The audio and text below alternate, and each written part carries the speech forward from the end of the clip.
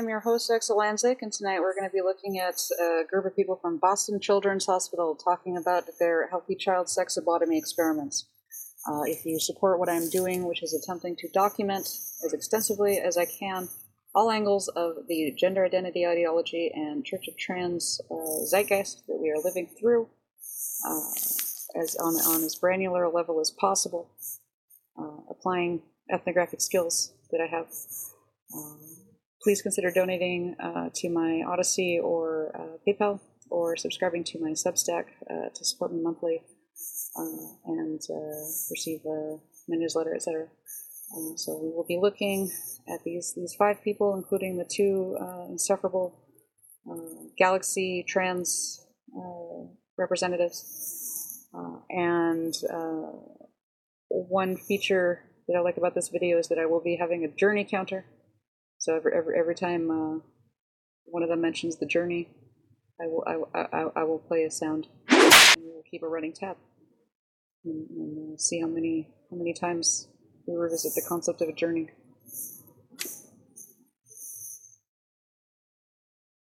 Is essentially someone's internal sense of who they are. So that means that the only person who really knows what their gender identity is that individual themselves. And so, therefore, your gender identity is a mystical being who exists on a plane of spirituality that is immaterial, that has no material essence to it, that is not measurable, that is not quantifiable, that is not something I can verify. You have to commune with your own personal deity and then report back on what the deity wants from you, and further, what the deity wants from me. I'm not interested in worshiping your personal gender identity. You can take your sex goblin and take it back to gender church. I'm just not interested. So that's something that's important to know, because we really need to ask others what their gender identity is to have No, we don't. We don't. I don't need to do that. I'm not interested. A good sense. And with any terms, we also should ask them what terms they like to apply to themselves and what that means for them. So I'll often ask kids, oh, you identify as X, Y, Z, maybe non-binary. What does that mean for you? Grooming. This is about creating an opportunity for adults to have inappropriate sexual conversations with children about how the children feel about their developing bodies. In terms of, does everyone have a gender identity? Well, pretty much. I mean, what do you mean pretty much? What do you mean pretty much? Do some people not have a gender identity or not? And in your theory of how this all works medically, what happens if somebody doesn't have a gender identity? Do they lose the capacity to interact socially? Because that's what happens when people lose their language. They lose the ability to talk. So if somebody loses their gender, and gender has to do with the social roles that we have when we interact with other people, does that mean if I don't have a gender, I don't know how to interact with you? Because that would fall squarely under social pragmatic language, which is something I treat. Am I supposed to medically treat agender people so that they can develop a gender and function? How does this all work? Have you thought it through? I mean, certainly most people, as far as we know, identify as what's called cisgender, so identify as the gender that is assigned to them at birth. So this woman is non-denominational Church of Trans. So she's trying to merge Our Lady of the Perpetual Hormone Therapy and hormone replacement therapy, with Church of the Non-Binaries.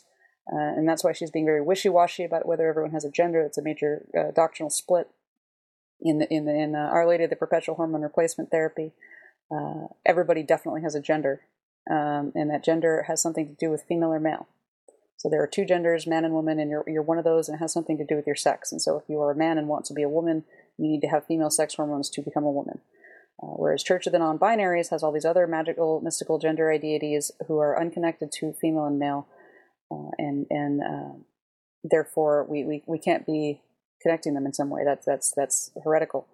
And therefore, she's going to use their language and try to talk about my assigned gender at birth. Well, what gender was I assigned at birth? I was certainly, a sex was reported. Is sex gender or isn't it? As either male or female, but we know that there's a variety of different gender identities, and that a lot. We do? How did we determine that? You just told me I can't verify these gender identities exist except by asking someone. A lot of people identify in different ways, sometimes at different points in their life. So Church of the Non-Binaries, the gender IDs can move around. Our Lady of Perpetual Hormone Replacement Therapy, gender identity is fixed forever by early childhood. Major irreconcilable doctrinal split, but she is a non-denominational pastor, so she will try to square the circle. And so there's identities that kind of fall under our big umbrella of transgender, and essentially that's an umbrella term used to describe people who identify differently than they. So Church of Trans worships umbrellas in the same way that Christians worship a cross / the letter T, you could say. They are worshiping it as a symbol of great power and mystery. They don't understand how it does what it does.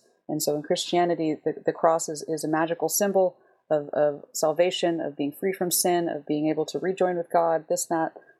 It's a symbol. So people wear the symbol around. I'm really surprised that the Church of Trans doesn't wear little umbrella necklaces around because they worship it as a symbol of great power, because they don't understand how it allows them to organize these concepts, and yet it does.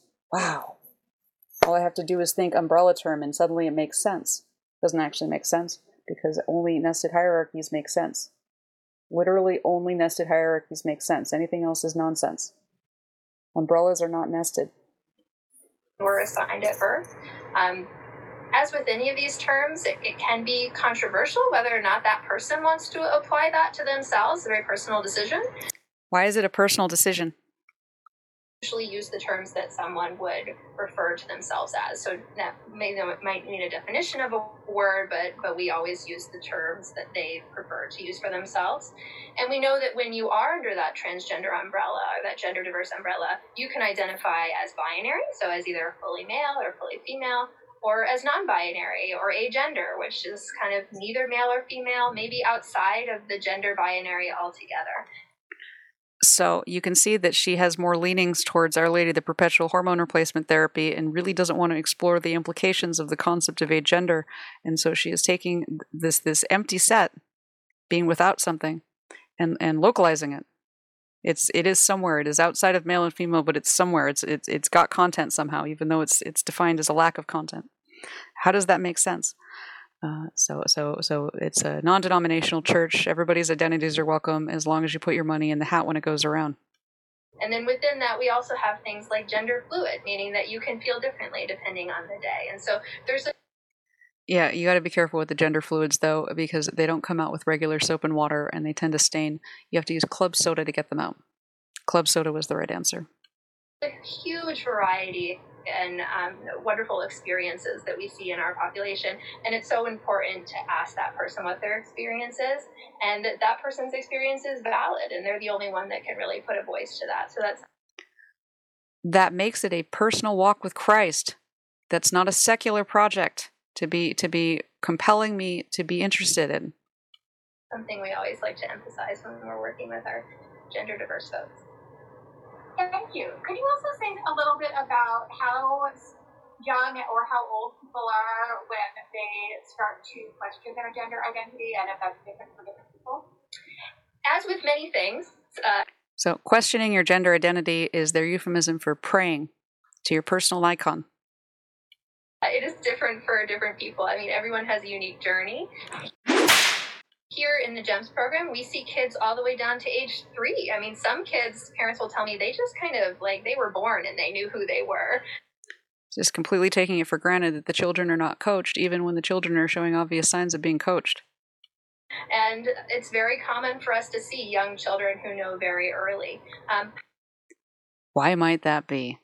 However, it's actually more common for us to see kids who know at or around the time of puberty. Yeah, do you have any theory for why some kids don't know until later? Is there a medical explanation there? So essentially, a lot of kids will tell me, I felt different, I knew something might have been different about me, but I didn't quite understand or have words to put to that until I started going through puberty and started feeling, maybe distressed about that process for my... And started getting grooming from peers and adults about what the distress means, even though the adults knew damn well teenage angst has always been a thing. Myself. Some people, however, don't know at puberty and might know a little bit later. So essentially, it's an individual journey. It's a big tent, non-denominational megachurch. All are welcome. Bring your 20. And it's very common for people to know throughout the developmental cycle and even into adulthood. Why is that? Is there some medical reason that it happens at different times in development for different people? Certainly some people know later in life or are able to affirm that later in life. Maybe they weren't ready to earlier. So it's never too late to accept Jesus as your personal Lord and Savior. It's very common at all stages of the lifespan, but certainly in childhood and adolescence, we see a lot of gender identity. Because that's who you're targeting, because that's the most profitable age group. Dr. Carswell, could you talk a little bit about the different types of gender-affirming medical interventions and the ages that people are able to access the different types of interventions? Sure. So, I always say the most important gender-affirming intervention is support of a family, support of community, which is really no medical intervention at all. But in terms of medications that we can use basically hormones that actually that halt the progression of puberty. Many people know them as hormone blockers. We know them as GnRH agonists. And so the H in GnRH stands for hormone. So as this doctor correctly states, these are hormones. They're not hormone blockers, although they do block other hormones. They are hormones in and of themselves. Different word, same medicine. And that we usually start when a child is into puberty. So that can be very, very variable, as we know that kids do go into puberty at different ages. So anywhere from really as young as even 9 years old, but really up to 13, 14 sometimes. So they are putting children on these drugs in 2nd and 3rd grade these days. So those are a really powerful tool in our toolbox. And we can also use estrogen and testosterone. And those are the ones that everybody thinks about. Those are gender-affirming hormones. Orwellian language aside, testosterone especially is known to be a carcinogen and a teratogen. That would produce the effects of more kind of a feminine traits or masculine traits. Producing these cosmetic effects are not a medical intervention when there is no medical problem. It's a medical intervention to give estrogen to a female who is estrogen deficient. It is not a medical treatment to give estrogen to a male to feminize him, just so he looks more feminine. That's not a medical goal. That's a cosmetic goal. And those can be started also at variable ages. The lower limit that we usually abide by, well, the recommendations for most people is still 16 by international and national guidelines, with consideration down to age 14. So my research has uncovered some strong suggestions that these cross-sex hormones are being given at even earlier ages at times. But even giving them to a 14-year-old, their gonads are maturing at this point. And when you give a person cross-sex hormones at cross-sex hormone doses, you are going to affect the development and possibly prevent the development of the gonads, resulting in infertility and lack of function in adulthood. And the logic is that that's fine because they plan to cut them out anyway. We do typically follow the guidelines. 14, 15, 16 are really common ages for those to start. And I should also say that the blockers or the GnRH agonists are reversible in some of the effects. What an absurd thing to say. You cannot reverse your car out of the lake and expect to be normal. That's not how it works. You can't reverse back out of the tree after you run into it. Of the hormones are reversible, but many are not, so they are permanent. So even though she has acknowledged that these are hormones and not hormone blockers, she's still trying to disingenuously draw a distinction and suggest that some hormones are reversible but others aren't. The fact is, you cannot reverse a lack of light when a plant is growing. You cannot reverse the bending of the sapling if the plant has matured. Dr. Grimstad, can you talk a little bit about the difference between sexual orientation and gender identity, and also throw in a little bit about menstrual suppression, because I think it's going to follow well on the heels of Dr. Carswell's answer? Sure. So let's start with menstrual suppression, because I agree. I think it flows well. Does it flow so well that it got all over the duck behind you? Why do you have malicious advice, Mallard, as your background? I don't understand. So some people who have uteruses and ovaries will menstruate after the start of puberty, and oftentimes for folks who identify as trans or gender diverse who have uteruses, that can be a significant source of dysphoria or distress. And menstrual suppression agents are actually things we use in gynecology for many different reasons. Painful periods, heavy periods, but we can also use them for folks who have difficulty or discomfort with their periods in relation to gender. And this is why I call myself a detransitioner and not a desister, because I received medical interventions that were aimed at reducing my dysphoria by suppressing my menstrual cycle. Thank goodness it wasn't testosterone.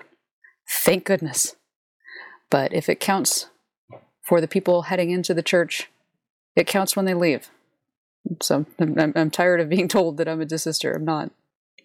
Most of those medications are very safe, have low side effect profiles, and they're very easy to start. And unlike gender-affirming hormones, they don't have permanent long-term effects. They're safe for future fertility and future reproduction. So that's an acknowledgement that testosterone is not safe for future fertility and is not safe for future reproduction. And we're giving these to teenagers, minors, children. Shifting gears for a second, talking a little bit about sexual orientation. So if we remember, gender identity is kind of our own internal sense of self. Sexual orientation has to do with how we relate or are attracted to other folks. It is, again, a self-identified aspect. So only an individual can tell us what their sexual orientation is. Especially for adolescents and teens, they may not yet have the words for what their orientation is, which could be something like gay or straight or queer. But they might use terms. Yeah, what exactly does queer mean as an orientation? Such as, I really like girls, or I like people of all genders, or I'm just not sure, and that's okay. Some people will separate different things like emotional attraction and physical attraction, which is all very common, healthy, and normal in the human experience. It's also really common for people to change their sexual orientation as they get older. Excuse me? I'm sorry, what? They start to interact with more humans. In fact, 20 to 25% What? of people will change their sexual orientation from adolescence to early adulthood and from early to late adulthood. This is conversion therapy. The sexual orientation isn't changing just because you come to a better understanding of it. I'm not going to talk much more about sexual orientation today, but I do want to point out that people of any gender identity can have any sexual orientation and vice versa. Dr. Gnor, we know that not all gender diverse people want surgery, and those who want surgery don't always want the same types of surgery, but can you just tell us a little bit about the most common types of gender-affirming surgery? Notice it's about what the patient wants and not what medically is indicated. And that is because they are aware that this is not a medical treatment. This is about giving patients an illusion of control to treat a psychological problem where they feel out of control. Yes, absolutely. I think, before we talk about the type of surgery, it's important to understand that, although we are under the umbrella of Boston Children's Hospital, the majority of the surgeries are not performed on, definitely not pediatric hospital, but not even teenagers. There's very limited availability of surgeries for teenagers, and that is mostly for the trans-masculine individuals who identify. Why is the man the only one without pronouns? For years is the male and interested in having top surgery or masculinizing chest reconstruction. The majority of the other surgeries, genital surgeries, including orchiectomy and vaginoplasty, I'm going to talk about that in a second, and definitely phalloplasty, are not offered until the patient achieves age of majority and they can sign consent from themselves. Oh, I'm sorry. Is there a question about consent? Why would using drugs to change them cosmetically have less implications for their ability to consent than giving them surgery? Do you think a knife is that different from a chemical that has the same cosmetic changes as the result? Why would it be different using a drug versus a scalpel in terms of their capacity to consent, which is apparently age-related? But let's go a step back to answer your question, Liz. So when we talk about the trans-masculine group, or those are that were born as female and identifying as masculine or non-binary, By far the most common surgery is top surgery or masculinizing chest surgery. The reason for that is because many people who identify as male don't like having such feminine structure on the body, and they would like to get rid of it. So top surgery, which is somewhat similar to mastectomy, bilateral mastectomy. Somewhat similar? Is it not? Is it not exactly that? With repositioning the nipples and creating more masculine appearance to the chest is very common. If we talk about genital surgery for transmasculine individuals, there's two options. One is called metodioplasty, and the other one is called phalloplasty. In both of these, we try to reconstruct a male anatomy. In the first option, what is this reconstruct? The metodioplasty, we do not bring over new tissue from other places, and actually what we... If you are scooping out the vagina to use to construct a pseudourethra, or a urethral extension rather, you are in fact moving tissue from one place to another. Successful with achieving is the ability to urinate in standing position. What a bizarre medical goal. And having somewhat small penis. In the phalloplasty option, we also bring tissue from other locations. Typically, surgeons use the word flap for that. It can be local or free flap from other locations. And then we are able to create a neophallus that is somewhat looks very similar to a cisgender male. And has the functionality of a squirt gun. That is for the transmasculine group, or those who were born as females and transitioning into males. Born as what now? For the transfeminine group, those who were born as males, we have a few options. Again, top surgery is mostly having breast augmentation with fat grafting or silicone implants or saline implants. There are multiple different techniques for that. But for bottom surgery, it's called penile inversion vaginoplasty. That is actually creating a neovagina with the external genitalia, the female genitalia of. So I recommend that you go watch my series Vaginoplasty Volumes and Phalloplasty Files if you want to get a sense of the nightmare that they sign these patients up for when they put them through such mutilation and barbarism as these procedures. A woman. Along with this procedure, we also perform, along with our urology team, orchiectomy, which is removal of the testis. So it is important to remember that this procedure is a sterilization procedure. But I want to repeat, this is a surgery that is only done on adults.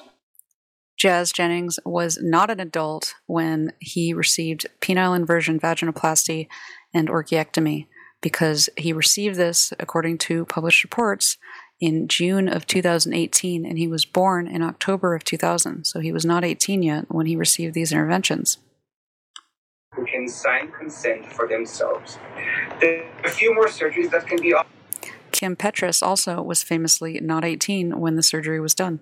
Dr. Grimstad is performing a lot of hysterectomies for transmasculine individuals who are interested of removing the uterus and ovaries. There can be a facial harmonization, either masculinization or feminization surgeries that come definitely later in life after patients or individuals achieve a full maturity of the face. But those are a little bit more advanced and they're not that common in our institution. So every converted trans teenager is worth an incredible amount of money to these industries. Thank you. I think the next question that I want to get to isn't directly from one of the questions, but it sort of reflects a question that we've gotten from a lot of different people. And it has to do with how you support gender diverse youth who are not yet in puberty, in their schools, in their camps, and in their homes. Carrie, can you talk a little bit about resources for social transition and what social transition and support could look like for kids in your patients? Sure. So it looks like grooming is what it looks like. social transition is actually a huge intervention in and of itself because it allows someone to truly affirm who they are and to be affirmed in their identity. And so it's definitely... It is reinforcing to the child that they are in fact different in some way. It's othering the child. It's propagandizing the child. It is validating what is likely fantasy, possibly rising to the level of delusion, depending on the child and the comorbidities. An important part of a lot of people's journey, and it can look different depending on the developmental stage and kind of the needs of that individual. In general, what we recommend at any age is, as much as possible, parental support, because the research we have is so illuminating in the importance of family and of family.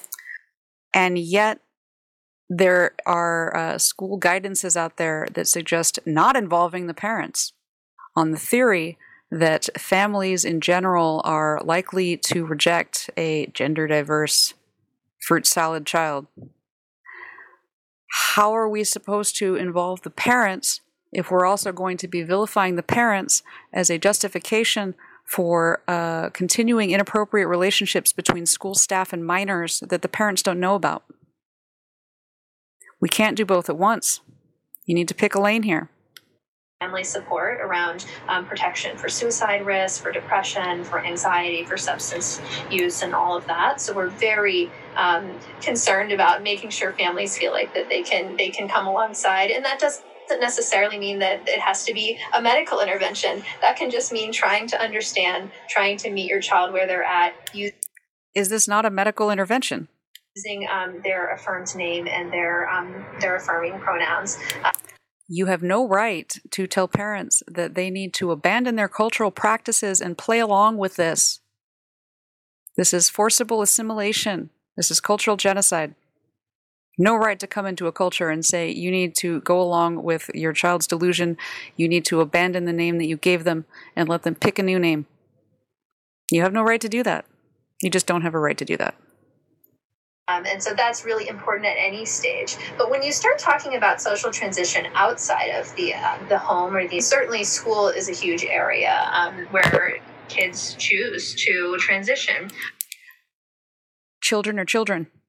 A lot of times I recommend meeting with the school preemptively to kind of make sure that there's supports in place, specifically around things like making sure that the affirmed name is used correctly when there's a substitute, for instance, making sure that pronouns are used. What are we going to do?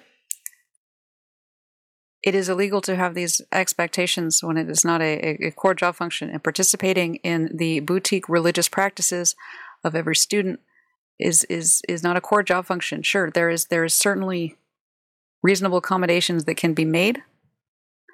It is not reasonable to expect an average teacher to be able to speak this new language as a condition of doing their job when there's no evidence that these practices do anything. There's no evidence that they're beneficial in some way, or that the lack of them is harmful in some way. About bathrooms, we need to provide a safe, affirming place for someone to use the restroom. How are we going to manage that? And what they talk about these kids like they are fussy cats who don't like their litter box. Is the level of kind of outness that someone wants to achieve at school? Are they someone who would rather just start the school year as their affirmed gender and then really not talk about the fact that they've transitioned? Or is this a child who wants to be more open and wants to discuss that? So I think... What about the rights of the other students to not be in a sexually hostile environment at school? What about their rights? Dr. Grimstad, can you talk a little bit about the difference between sexual orientation and gender identity, and also throw in a little bit about menstrual suppression, because I think it's going to follow well on the heels of Dr. Carswell's answer? Sure. So let's start with menstrual suppression, because I agree. I think it flows well. Talking with this school, we do have resources such as Safe Schools to work with schools if you ever feel like a school is not kind of... Gleason's another great organization that works with schools, but if the school feels like they don't have the resources or they can't kind of support you in your child's social transition journey, that is certainly, there's some resources for that. And then yeah, I don't feel safe with my daughter in a school where she's having to change in front of male classmates who don't even have to share the fact that they're male, but she can tell.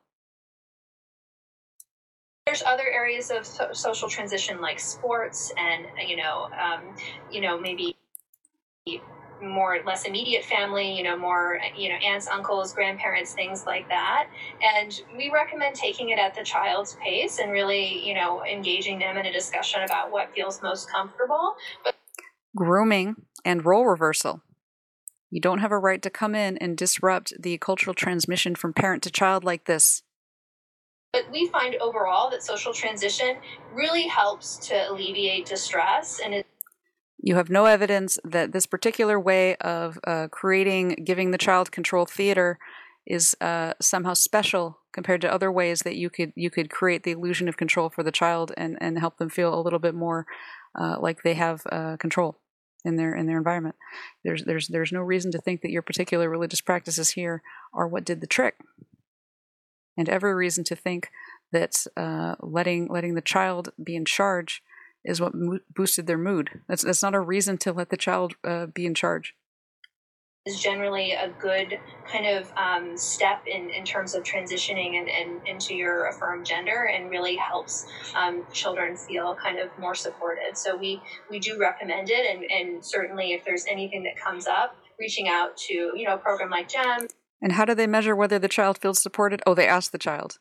They don't understand that children are children and that they're grooming the children. They don't get that. They don't get that. They would have done this is the same crowd, likely, I believe in some cases actually literally the same person. In the case of Dr. Aaron Schaft, Dr. Mellenballer, behind Satanic Panic of the 80s. They don't get children. That's not going to change. Or a therapist or advocacy networks like PFAG or other things in your community are highly recommended as you kind of navigate the eccentricities of your child's transition. And I should mention that at the end of this seminar, actually probably tomorrow, everyone will get a resource sheet that contains the resources that Dr. McGregor is talking about. It also makes me indescribably angry that both of them have Galaxy trans flags as their background. As well as parents and youth support resources. Dr. Grimstad, one of the questions that we get asked a lot in various forums is about gender affirmation and fertility. And I know that you have a lot of information about that. Could you talk to us a little bit about the options for patients? Yeah. So it depends a bit on what someone's gender embodiment goals are and what gender embodiment goals. They want to physically manifest these mental apparitions, these gender deities, these gods, these personal icons, these personal fetishes that are running around on a plane of existence that nobody can measure and we can only access via prayer, via communing with them.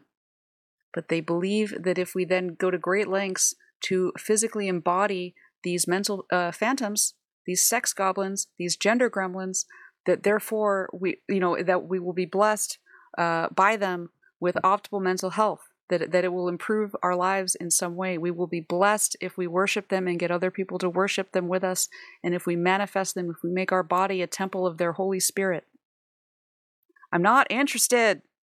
Please stop coming to my door on Saturday mornings. What therapies or surgeries they desire. In general, if someone goes on puberty blocking medication around the earliest time of their pubertal development, it can be more difficult to retrieve things like eggs or sperm later on if they progress immediately into hormones. That's more difficult is the understatement of the year, but thanks, malicious advice, Mallard ma'am.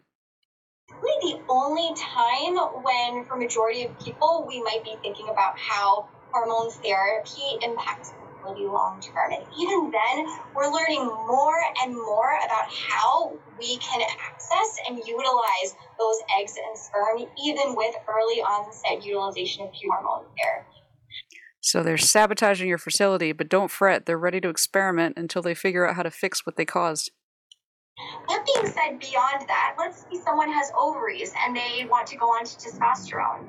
They can choose to freeze their eggs in advance if they desire to, but most people don't desire to at that point in time, and that's okay. We have good data. How are we going to freeze eggs that haven't matured?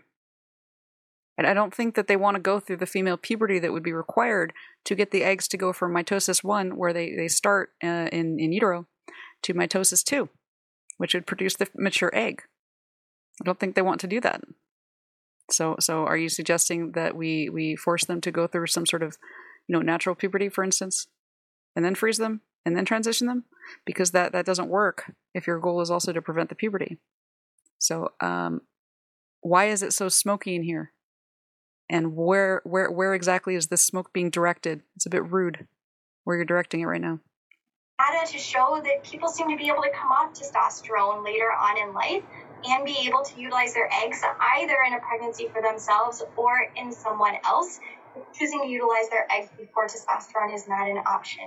It allows us to disentangle the decisions about fertility from the decisions about hormone therapy.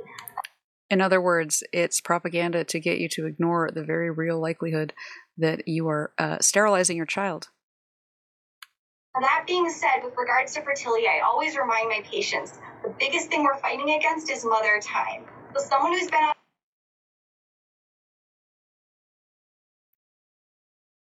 on testosterone and comes off it at the age of 45 is still trying to deal with 45-year-old ovaries. For many people who know what it means to try and go through fertility treatments at the age of 45 knows that's the hardest part about it, this age. What a joke. What a joke. The idea that a 45-year-old who's having some fertility problems is somehow equivalent to a 45-year-old who's having fertility problems because they were on testosterone for 30 years. These are not equivalent situations.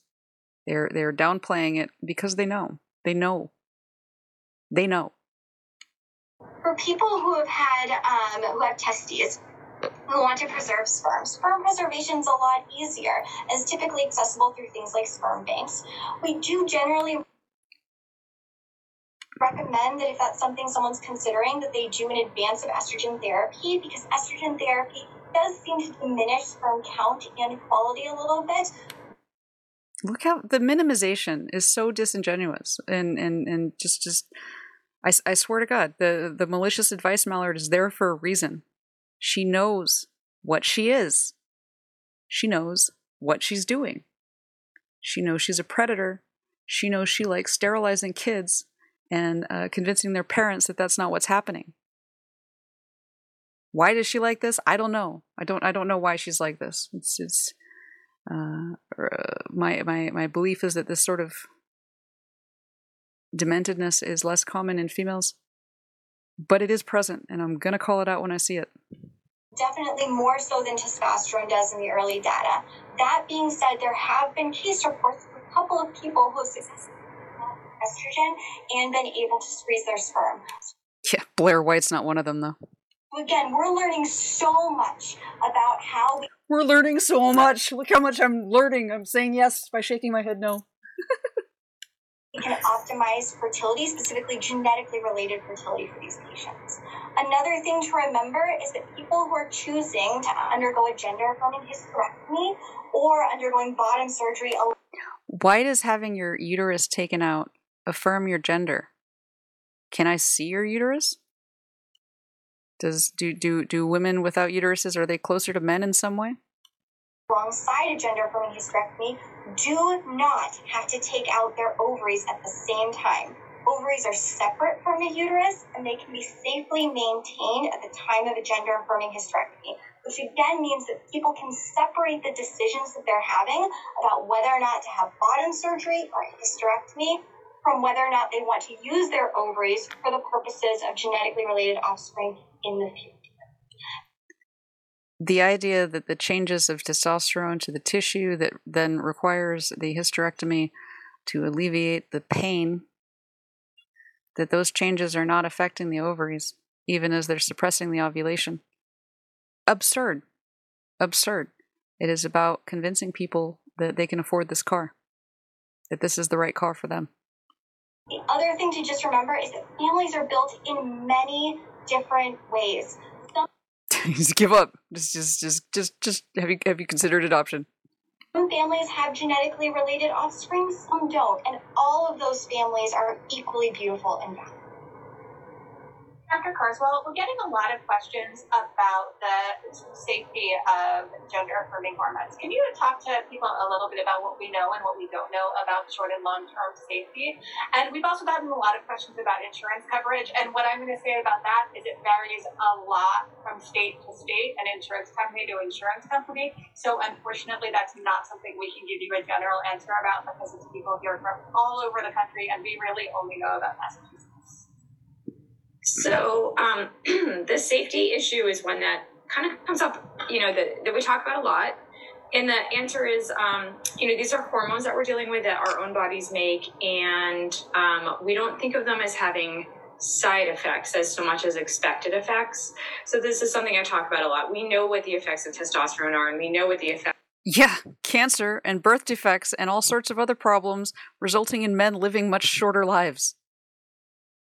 Of estrogen are. Yeah, blood clots and all sorts of other problems. We know. These are very, very powerful drugs, obviously. Otherwise, they wouldn't affect how we look so much. So from like a side effect profile, it's not going to have, you're never going to see an ad on TV like you do with, an antibiotic or a urinary medicine that's like, these are the side effects, and it lists like 800 different effects. That's not necessarily the case with these. Why does them being familiar mean they don't have many side effects? And what do you mean I won't see ads on TV for them? I've definitely seen ads on TV for them. These are hormones naturally occur in everybody's body.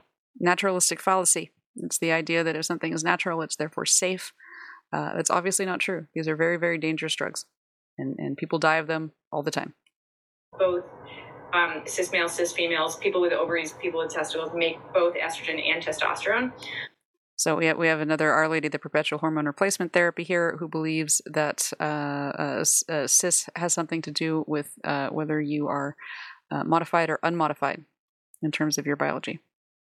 And it's not necessarily connected to how you feel, although the presumption is you like being femi, therefore you don't want to cut your ovaries out. How they get from point A to point B, I don't know. It made sense once. It doesn't make sense now. In different flavors, pretty much. So we know that they are safe for all of us. So the idea that estrogen is safe for all of us is absurd. We can extrapolate some of that. In terms of long-term data, we don't have a lot of long-term data for this particular population, for a trans population or a gender diverse population. Okay, Dr. Phrenologist, what evidence do you have that they're even that different than the normal population, other than that you have roided out females and estrogenized a bunch of males? That's the only difference, is that you are using these drugs inappropriately in them. They're not actually different. You're just experimenting on healthy people. Shame on you. In adolescence, the data that we do have seems to suggest that there really are no, as we see, no long-term side effects. Yeah, no long-term side effects. None at all. No long-term side effects. Are you insane? Why do men die 7 years earlier, ma'am?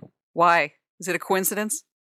I will be filming this one from the conference in New York City that Kelly Jaheen was at, or more specifically my hotel room. And I figured it would be appropriate to stay at a hotel that had really shared a namesake with some piece of feminist history, which would be the Jane Network.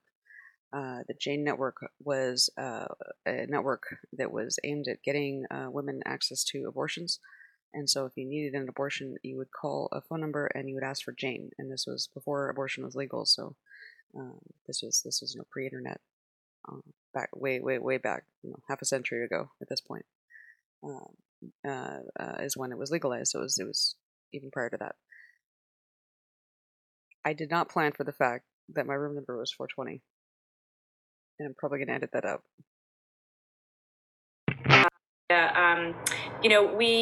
We don't have a lot of long-term data for this particular population, for a trans population or a gender diverse population in adolescence. The data that we do have seems to suggest that there really are no, as we see, no long-term side effects. And it has been looked at. There are rare case reports of I think endometrial cancer, but not increased above the general population.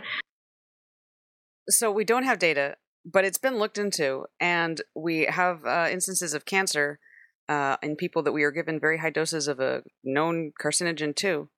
but it's not above the general population. What general population are you talking about? What research? You just said you don't have the data. Like, what are you talking about? What are you talking about? You were just trying to tell people that the carcinogen didn't cause the cancer. How are you any better than big tobacco? Same with breast cancer is actually decreased for the population for those who decide to keep breasts. Do breasts disgust you? You are cutting them off of teen girls and you can't say the word. What is wrong with you? And also in the other direction, for people who go on estrogen, their risk of breast cancer seems to be a little bit lower. Why would men going on estrogen lower their risk of breast cancer? What are you saying? That doesn't make any sense. A lot of breast cancers are called estrogen receptor positive breast cancers, which you would expect because estrogen makes breasts grow. So when you get breast cancer, a lot of the times, not always, but a lot of the times, estrogen makes it grow faster. This is just absurd. Like, she can't even keep it straight. I'm assuming she meant testosterone, and you would expect that giving a drug to somebody with breasts that would lower their estrogen production would lower the risk of estrogen making a breast cancer they develop worse. But testosterone's a carcinogen too. And you just said we don't have long-term data. We don't have all that. There's not many reports of that, though.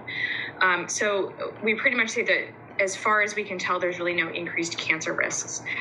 Why would there be no increased cancer risk when you give them a carcinogen, big tobacco? And many have been looked at. And the other thing to keep in mind is we use these hormones all the time for kids who can't go through puberty on their own and are cis-identified. So there's this false equivalence here that because we use the drugs medically for a medical reason, it's okay to just use them for fun. They just want to drug your kid. So there's a lot of conditions in which a child might not be able to have functioning ovaries, whether that's been, through a cancer treatment or whether they were born without functional ovaries, or whether they tragically now have feelings cancer that they caught from the internet. They have a genetic issue that makes their ovaries non-functional or testicles.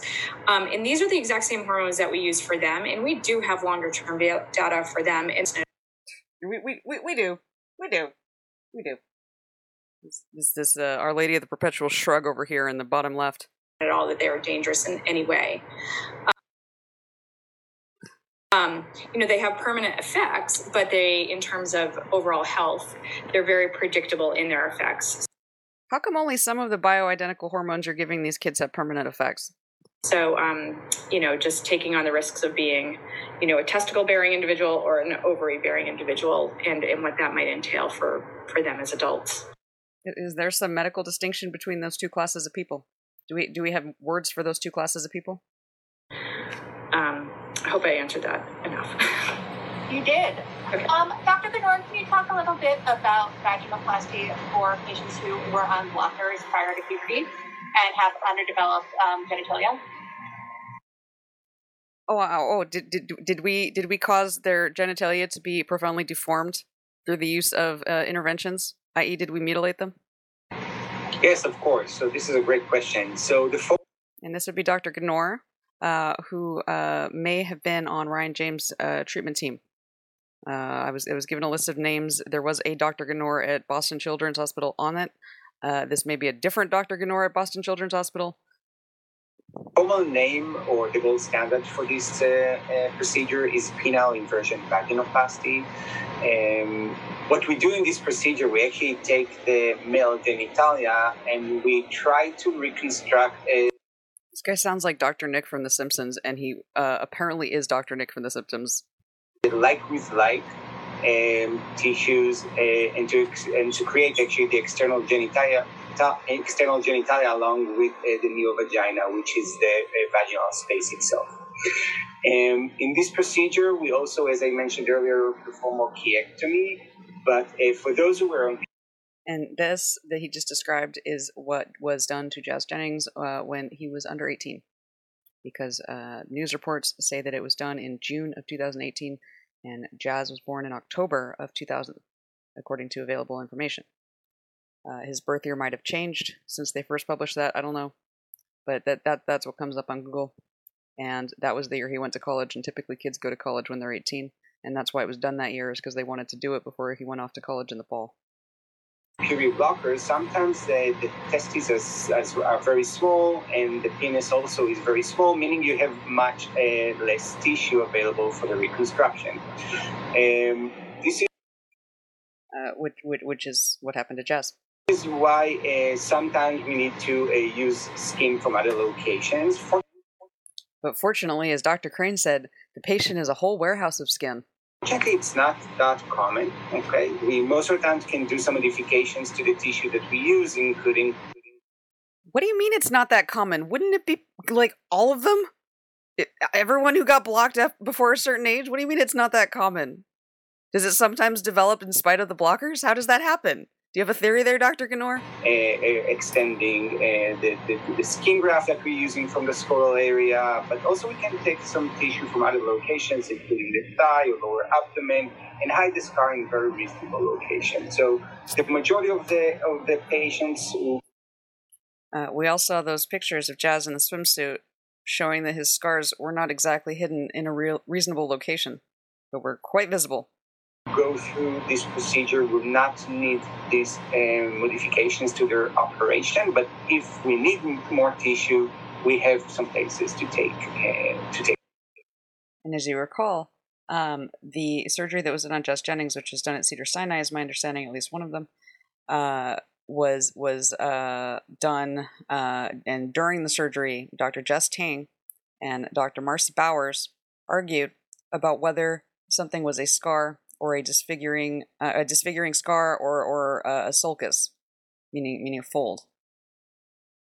It is not at all clear to these doctors what it's supposed to look like, because they're often men who are getting their idea about what's normal for women from a very specific location. Take that from. Dr. McGregor and Dr. Carswell, I think either one of you or both of you might want to answer this question, which I love. We got it a couple of times. How has COVID changed the number of people you're seeing coming in and trying to come in for care? I know this is something we've talked a lot about behind the scenes, and I would love to hear your thoughts on it.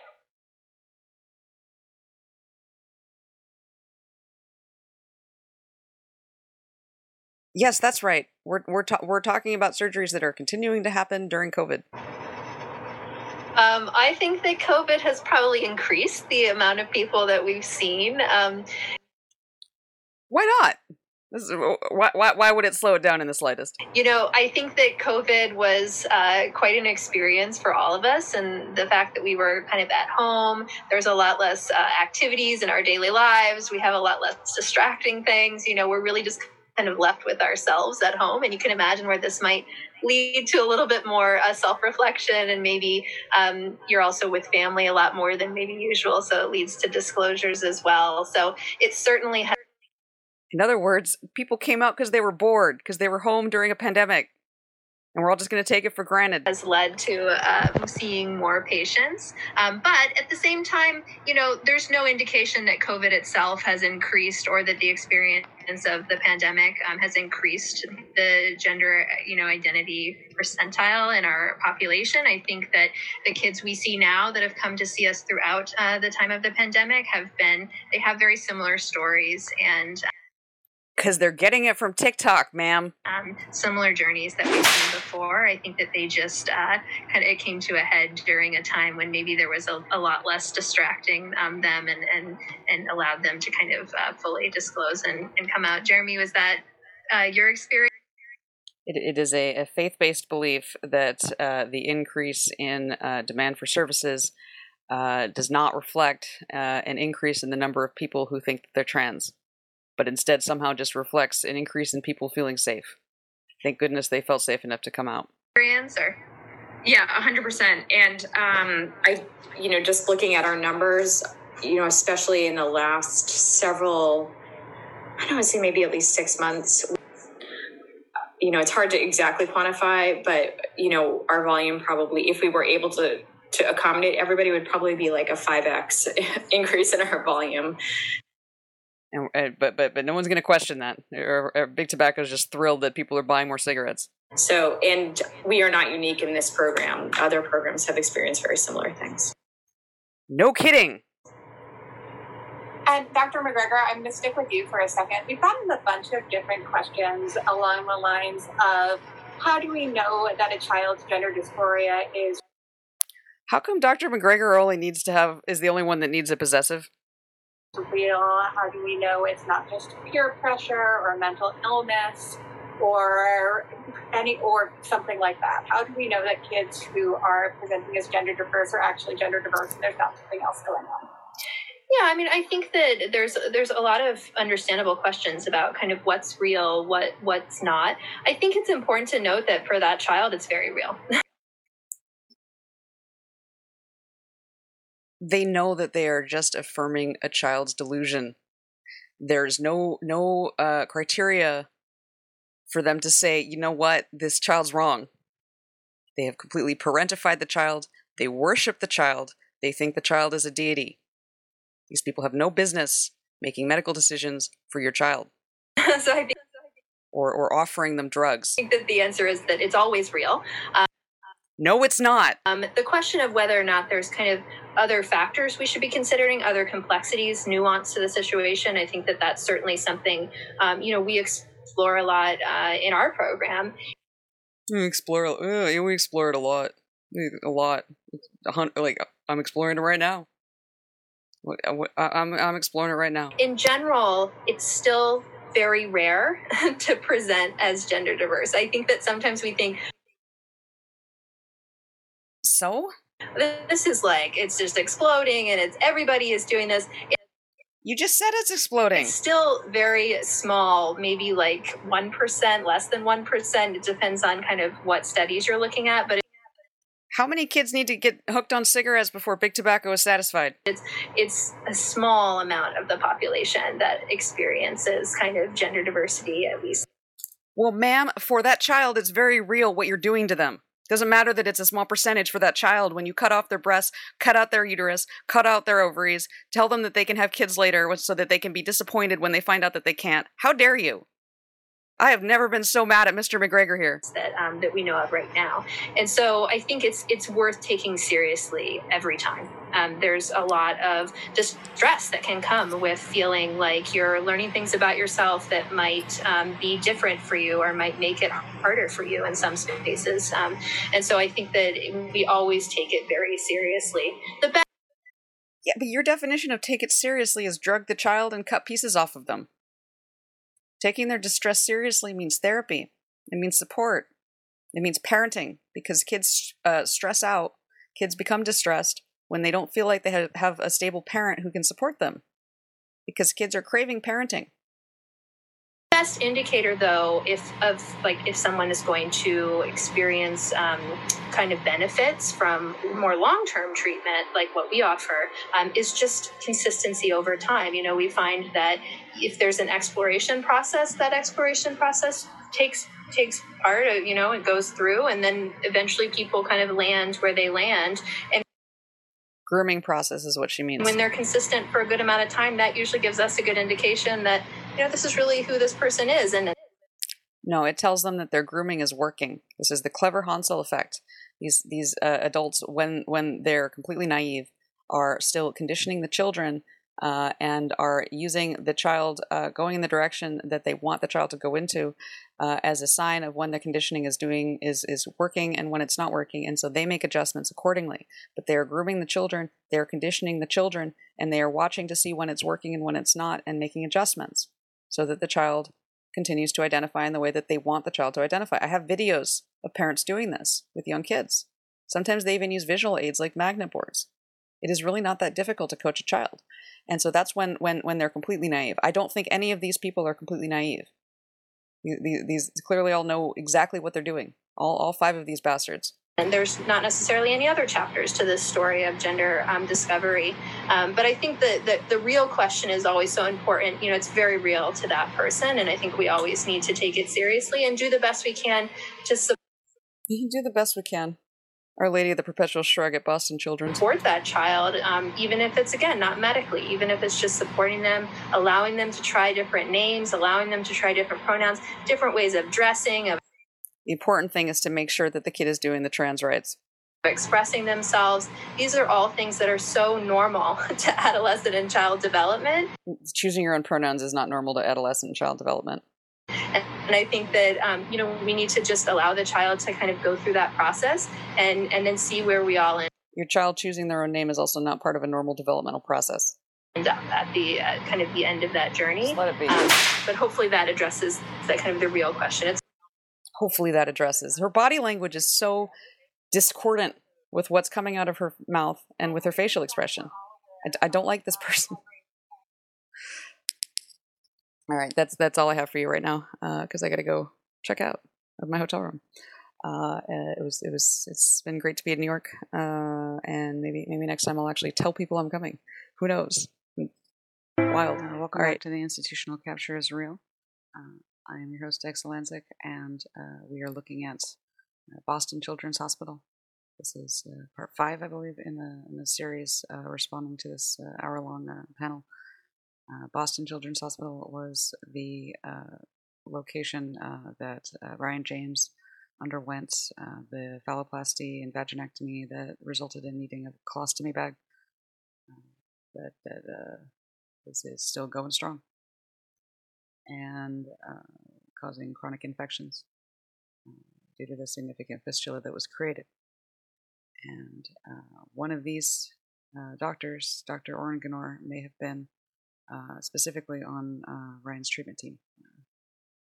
Let's find out what he's like.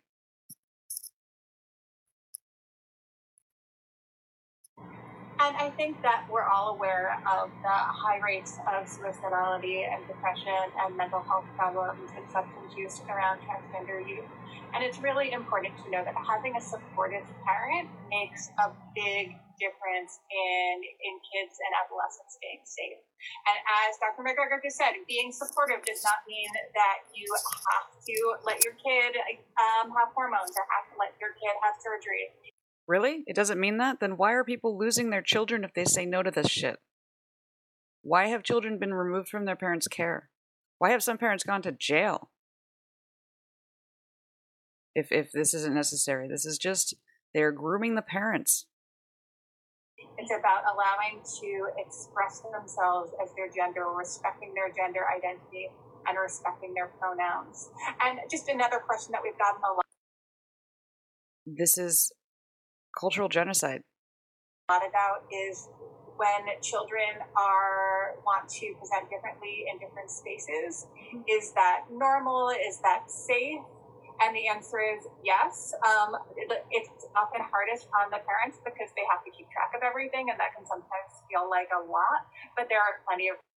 So that did you see that? Like, that can feel like a lot. That's a way of signaling to the parent that, like, if you complain about this, I'm gonna judge you.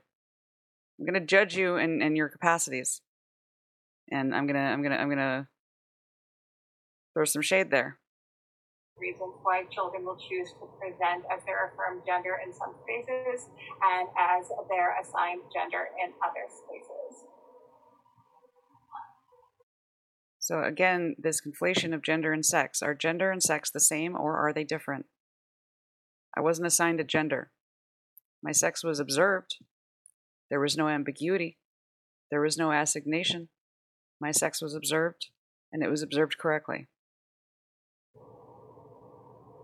So, Dr. Grimstad, I have a question for you that I know that you have a lot of information about. I have read that long-term use of testosterone can lead to vaginal atrophy. Is that correct? And if so, is that something we need to worry about?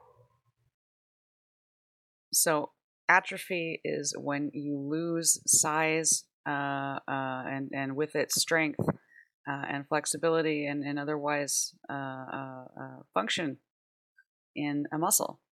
And the vagina is a muscle. So vaginal atrophy is when this structure that is critically important for a lot of major life activities withers.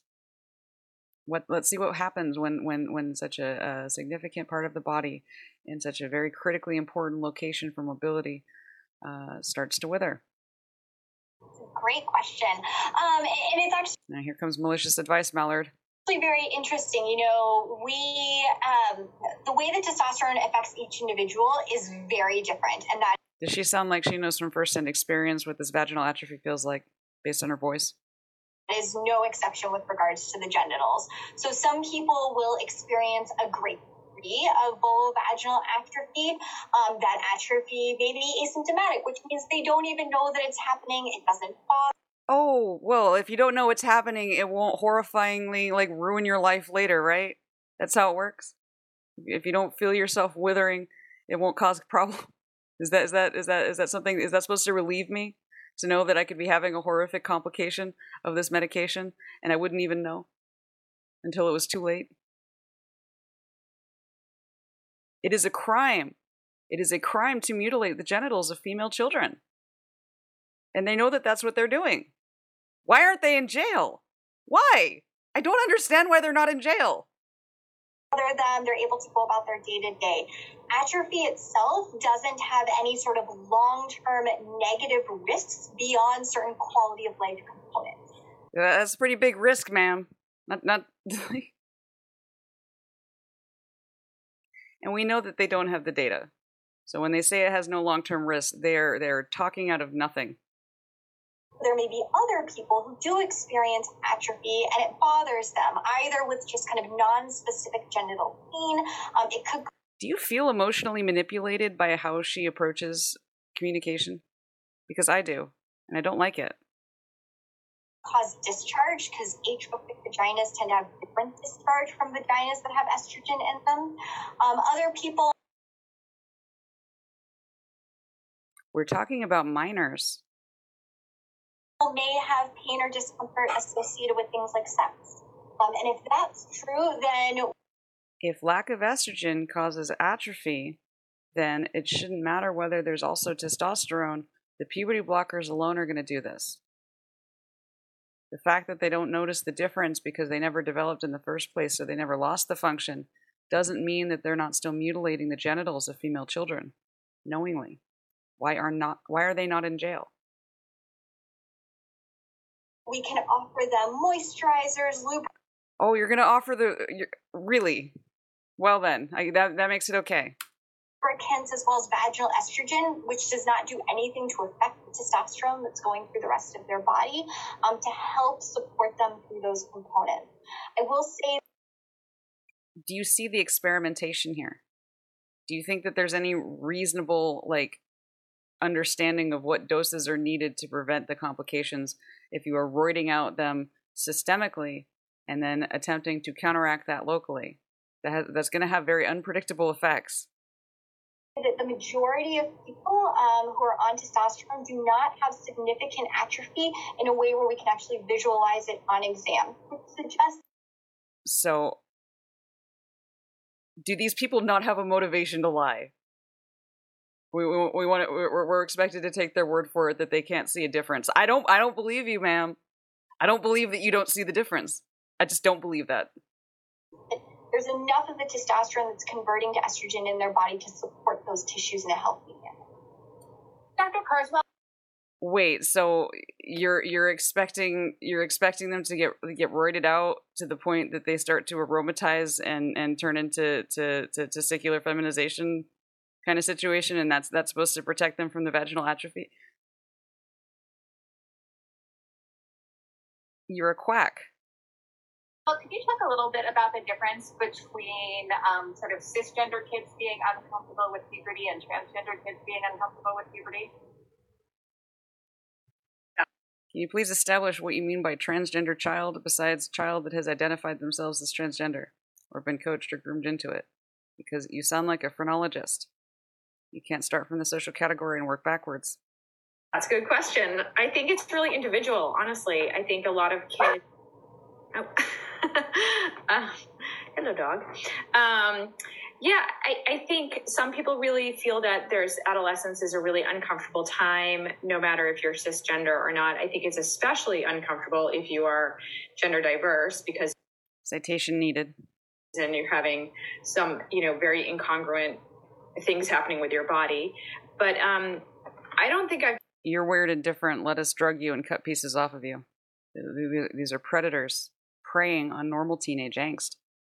I met too many adolescents that are like super psyched about having puberty.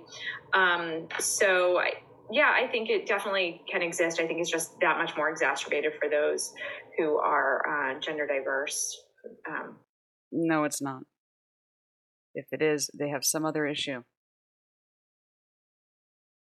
There's nothing inherently distressing about being gender diverse. There is something inherently distressing about having a psychological illness and about being 14. Those are very inherently distressing states. And you have no right to take advantage of that fact and prey on the young to sell them these interventions that we all agree are very likely to significantly shorten their lifespan, among many other problems. I don't know if anybody else has any comments on that. Yeah, I just want to add to that. I think that, I see adolescents kind of, in gyms and outside of gyms. I think that the level of distress is actually quite different. I mean, yeah, it's quite different. Our Lady of the Perpetual Shrug at Boston Children's. Most of the adolescents who are kind of not gender diverse or cisgender, who I see in other settings, they might not be happy about puberty. They kind of put up with it, versus there's a real focus for a lot of our gender diverse folks on puberty. It's very distressing to them. They're very distressed by particular aspects of their development and how that doesn't affirm their gender. And there's Are we just going to pretend that there's not a zeitgeist? That they're not all online talking about it? That they're not performing distress in order to get things they want? They want top surgery. They're going to perform distress to get what they want because they're young and have poor judgment and know that that's the way to get what they want. And you're going to enable that because you're a predator. It's just a very different feeling. I think it becomes much more encompassing. And I always say, follow the distress. And so, yeah, chase that dragon. There's a different flavor and intensity to the stress in our gender diverse folks most often than just kind of being annoyed with puberty or being, bothered by it. Does she seem like she wants to help the child or feel the child out? It's nowhere near the intensity that we tend to see in our gender diverse folks. So it's just predatory. It's just about telling the parents, yes, your kid is especially upset. Let us cut pieces off of him. Let us sterilize your child. Look how upset they are. Meanwhile, the child knows that performing upset is the way to get what they want. It's the clever Hansel effect, and it is a cadre of predatory industries. It's a very different experience than a cisgender person typically. Citation needed. Thank you. Dr. There is no independent blood test or confirmation that you are dealing with a quote-unquote transgender child versus a confused child. There's no differentiating factor. And so if they're going to say it's based on their subjective sense of their intensity, or as Erin Kimberly called it, the drive, what do they expect to happen? This is no different than I believe it was Dr. Bailey that Karen Davis has been looking at, talking about how some kids seek out sexual abuse. They want to say that some kids it's appropriate to mistreat. Some kids want it. Some kids need it. The truth is, all kids need protection from such people. Grimstad, will you talk to us a little bit about sexual pleasure and how different hormone regimens and surgeries affect people's ability to experience sexual pleasure? We're talking about minors. A lot of minors undergoing these interventions. Yeah. Why are they sexually experimenting on minors and collecting data on their sexual pleasure? Does this seem like a reasonable, ethical thing to be doing? Yeah. I think why is Dr. Quack so excited right now? This is like the largest group of people I've ever She's moving like James Shoop. Why is she so excited? Talked about sexual pleasure with, but I'm so happy to do so. I've never been so angry at malicious advice, Mallard, ma'am. Why is she giggling? In general, I think that the best thing to remember is sexual pleasure is so individual, right? Everyone has a different answer for what they are seeking in terms of sexual pleasure. She likes having this conversation with minors, it seems. And what gives them. And that's the evolve into move towards that. Hormones are a big part of our kind of transition point into experiencing sexual pleasure. And so puberty and adolescence and early adulthood are going to be a time where people begin to explore how they feel and how they relate to other people. Jazz Jennings, who was put on puberty blockers at 11 and then put on cross-sex hormones at, I believe, either 12 or 13, has said that he has never experienced an orgasm. He's never experienced sexual sensation. And I'm skeptical that he ever will now that large portions of his genitalia have been removed. Why is she so excited by this topic, given what she must know? She must know. She must know what this does to kids. They know. Why is she so excited? And just as endogenous, so the hormones we produce inside our body may affect that, hormones that we take outside our body may affect that as well. Birth control pills, gender-affirming hormones, all of those can affect it. And I always like to say that the effect is going to be different for every person. So just they're experimenting on them. They're giving them drugs that they know are going to be manipulating their sexual pleasure, and it's in part a pretext to be able to have this kind of conversation, which I consider to be very, very inappropriate for the age group that are getting targeted by these puberty blockers. And yet this conversation, I mean, you would expect that it would be ethically required to be able to give informed consent. So does any of this feel appropriate? Does this pass the vibe test? Is you may have felt that you're... Okay, I need a break. It's infuriating. Is essentially someone's internal sense of who they are. So that means that the only how different hormone regimens and surgeries. Hormones are a big part of our kind of transition point into experiencing sexual pleasure. And so puberty and adolescence and early adulthood are going to be a time where people begin to explore how they feel and how they relate to other people. And just as endogenous, so the hormones we produce inside our body may affect that, hormones that we take outside our body may affect that as well. Birth control pills, gender-affirming hormones, all of those can affect it. And I always like to say that the effect is going to be different for every person. So just as you may have felt that your sexual pleasure improved on, let's say, a birth control pill, your friends didn't, that sort of individualization is just the same for gender-affirming hormones. We're talking about minors. I think for the most part, people who are living in a body they feel comfortable with, in a gender that they feel is their true internal sense of self, and are able to live to their fullest degree of life, are going to have the best ability to have a happy and healthy sexual life. The idea that the interventions that were done to Jazz Jennings gave him the best chance at experiencing sexual pleasure.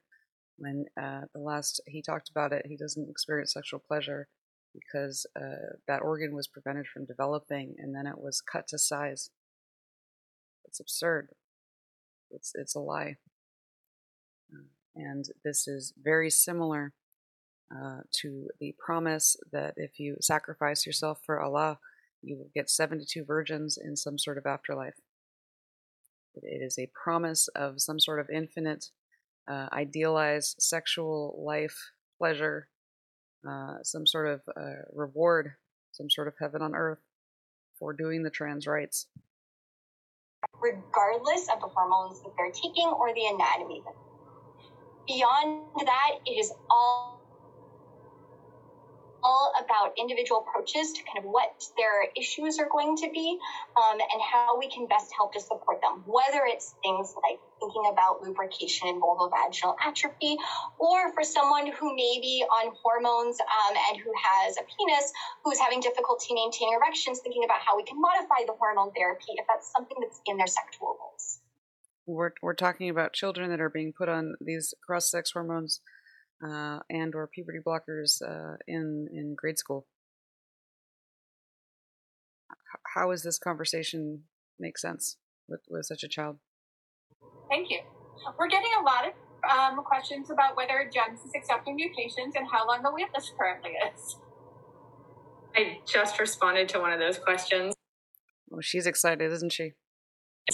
Actually, so unfortunately, do have a wait list right now. The amount of volume that has been coming in is pretty large. So I don't know the exact number right now. We are really, really working hard to try to get everybody off the wait list. We're thinking about some creative ways like webinars and things like that to have people just put the hormones in a shotgun and line them up. Be able to at least get some information to find out if GEMS is the right fit. Seriously, when is it not the right fit?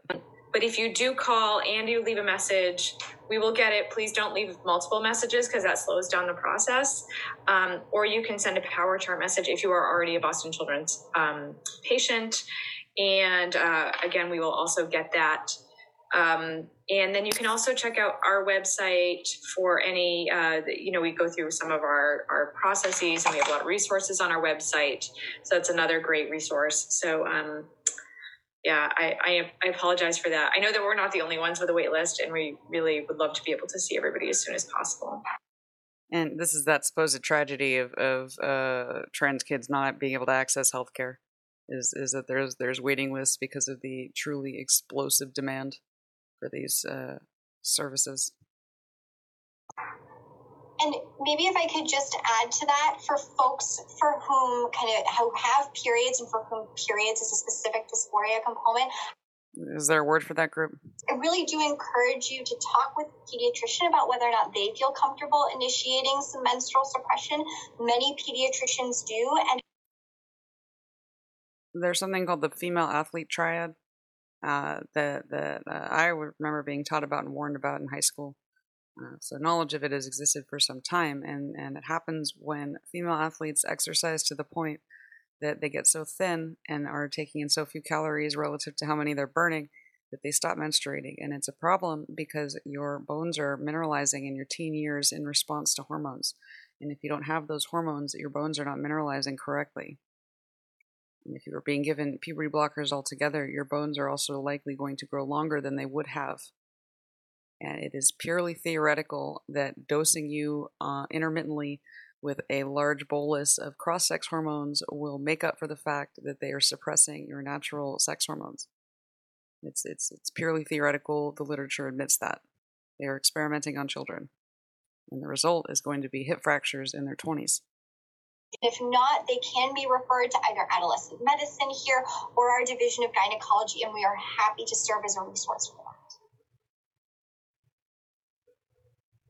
Dr. Gnor, can you talk a little bit about how BMI affects the ability to access surgery, both with you and with other surgeons? BMI would be body mass index, and so she is saying that when children are referred, how fat is too fat? Of course, so this is definitely something that is somewhat individual for specific surgeons, okay? It also depends on the type of surgery that we're talking about, but let's, try and focus on masculinizing chest reconstruction or top surgery, because I think this is one of the most common procedures, and some patients struggle with losing weight before actually getting their chest aligned with their gender identity. Right, so we are taking teenage girls and telling them, you are too fat to get what you want. Eat less and you'll get what you want. And these are girls who already have body issues. What do we really expect to happen? So many surgeons decide that they want the patients to be under specific BMI. If you review the medical literature, you see that there's definitely higher complication rate in patients with high BMI. And there's higher complication rates in patients you give cosmetic surgery to as minors than if you just let them alone. Let them develop. And also, if you review other plastic surgery procedures, you can see that it's true to a lot of procedures. And the reason for that is because those patients have more wound healing problems. They have the tendency for fluid collection, or the medical term for that is seroma. And if there are other comorbidities that are actually happening at the same time, like diabetes or skin problems or nicotine use, it actually superimposed on the fact that they are overweight. So some surgeons choose to use specific BMI. I think, it's really important to choose a surgeon that you feel comfortable with, and then discuss whether their Feeling comfortable did not save Ryan James. requirements, and then discuss ways to actually meet their requirements. And it is important to remember that even when a surgeon actually trying to work with a patient to talk with them to lose some weight to be ready for surgery, it's they're trying to think about their well-being and also the aesthetic outcome. So I know it can be sometimes Their well-being and the aesthetic outcome are obviously at odds, and the patients are the ones who are going to have to live with the consequences. Frustrating, but most of the times when it happens, it is reasonable. And also, for me and the way I do things, I don't have a specific cutoff for top surgery. For some patients, I ask them to lose weight before surgery because I think they can do it and it's appropriate, and there are other issues that we need to address. But for others, I think that it's going to be okay for them to have surgery even if their BMI is a little bit higher. So it really depends on other factors as well. They're willing to subject these kids to a very high degree of risk in order to put them through the trans rites, despite the fact that they are so unhealthy, so physically and mentally ill, that during a critical developmental window, they have an unacceptably high BMI, which is a known health problem. Perhaps the dysphoria would be alleviated if they were on a reasonable diet and exercise program. Perhaps the dysphoria is rooted in a genetic illness that hasn't been fully diagnosed that is leading to overeating. Perhaps the dysphoria is related to a mental health condition that could be treated some other way that also has the symptom of overeating. But instead, we're going to cut their breasts off and hope for the best. For bottom surgeries, typically there is a requirement for a relatively lower BMI than for top surgery, and that is around BMI of 30 or something like that. McGregor, we have a bunch of questions about, for lack of a better, just the intersection between gender dysphoria and behavioral problems, and sort of which comes first, the chicken or the egg, but also gender dysphoria and mental health problems. Can you talk about how they interrelate with each other? So it seemed like she just implied that she's aware that gender dysphoria can be secondary to a different problem. So I wonder if she actually wants to treat the other problem and expect the gender dysphoria to go away, or if we're going to find out that gender dysphoria is always primary. Yeah, I mean, I think that we see a wide individuality to that. Like it's very specific to the person, but in general, we find that most of the mental health distress that we see pops up at around puberty, when we start to see the gender dysphoria get much more intense. And we really see gender dysphoria as kind of fuel to the overall fire that is mental health concerns. So it's certainly, taking away that fuel is certainly only going to help. It will. In other words, gender dysphoria is always primary, and so if we can just take that away, it will stop causing the other problems. Not take away the whole fire likely, but it will diminish things and allow somebody to have more resources to devote to coping with other mental health distress. Reportedly, according to Janet Jennings and Jazz Jennings, Jazz did not have the severe mental health problems he was diagnosed with until after they attempted to take the fuel of the gender dysphoria away from the overall fire of his mental health. It was only after the puberty blocker implant that he got diagnosed with depression and apparently started becoming suicidal. So it doesn't sound like it always helps. In general, the puberty process is so distressing that a lot of people who might have been prone to mental health concerns to begin with really kind of reach that threshold. And so we start to see a lot of depression, a lot of anxiety, a lot of suicidality Could it be because you're messing with their hormones? When we know that hormones have profound effects on mood. some of the common things that we see, and then we see some other things that are a little less common, like bipolar disorder, psychotic experiences, things like that. So we see very complex people, and every person is complex, but so they are sexually mutilating people who have psychosis, it sounds like. In general, the gender dysphoria just adds fuel and makes it harder for somebody to cope with any other distress that they might have.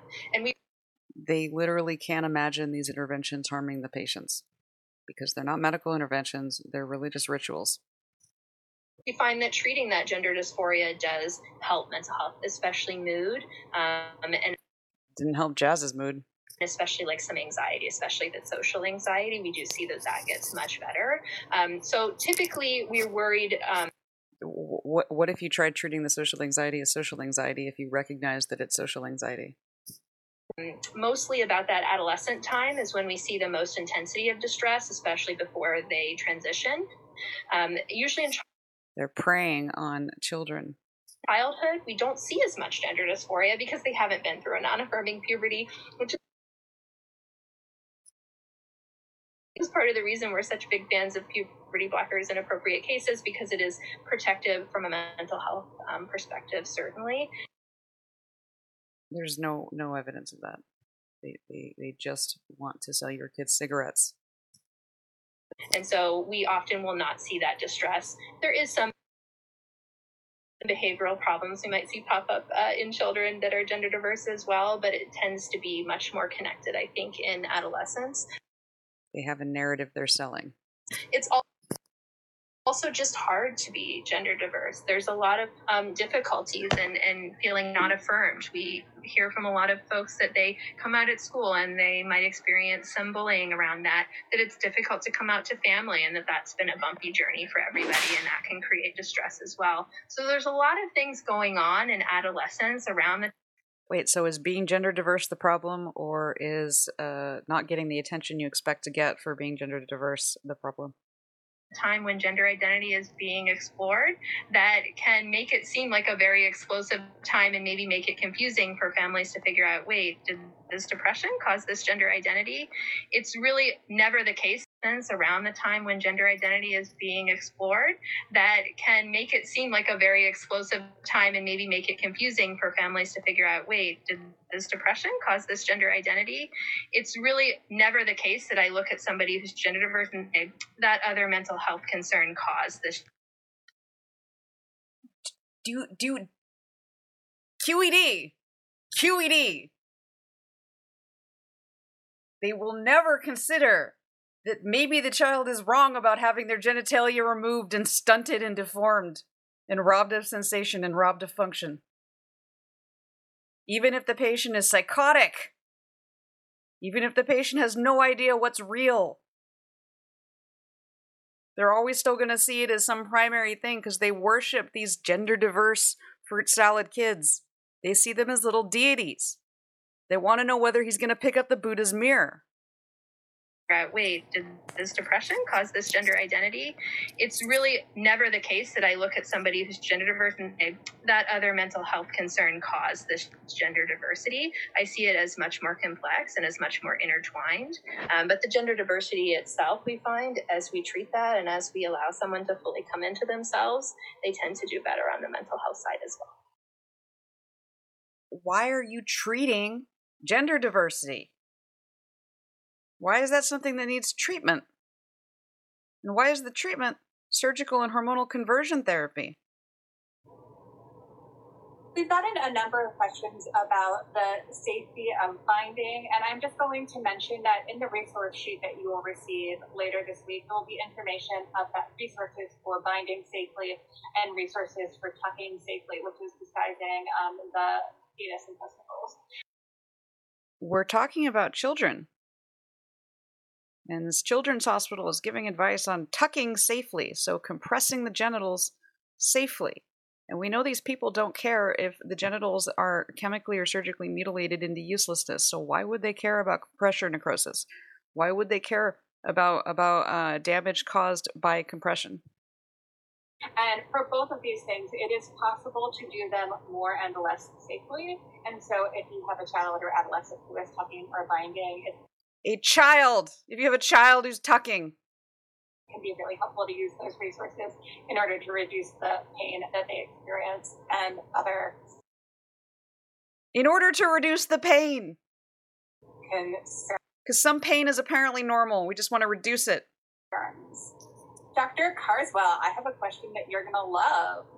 Talk to us a little bit about when parents have to be open that they have a trans child in sports. And I know that the big answer, just take it away. They really like screwing with these children. It's fun for them, the idea of messing with a child's head so much that they think that they're the opposite sex, and then sending them out into the world and watching them do stuff. It's really fun for them. It's a fun fantasy that they like acting out.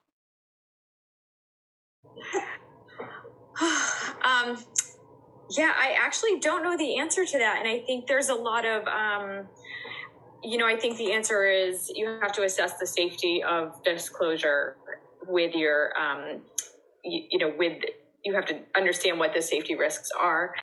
No concern for the safety risks for the women and girls who will have to be exposed to these males in their locker rooms. Nobody gives a shit about their safety risks, their psychological trauma and damage, or the physical risks that they're exposed to when they are forced to disrobe and shower with males as females. And certainly, I think it depends where you are in the country. It depends how old your child is. It depends on the regulations. If they're in high school, if they're a really elite athlete, that's going to have there's probably rules that are set forth by the town, the state, whatever it is. Whatever. So it's really individual. I think we are just starting to look at kind of what this means in athletics. And the answer is we really don't know. We think for younger kids, there's really no difference if you have testicles or if you have ovaries.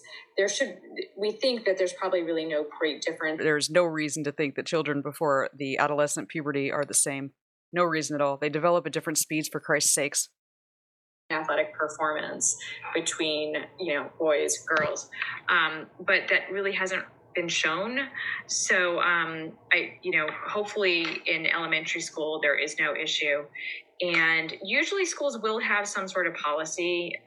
So they don't know that they won't have a negative impact on girls. They just don't care.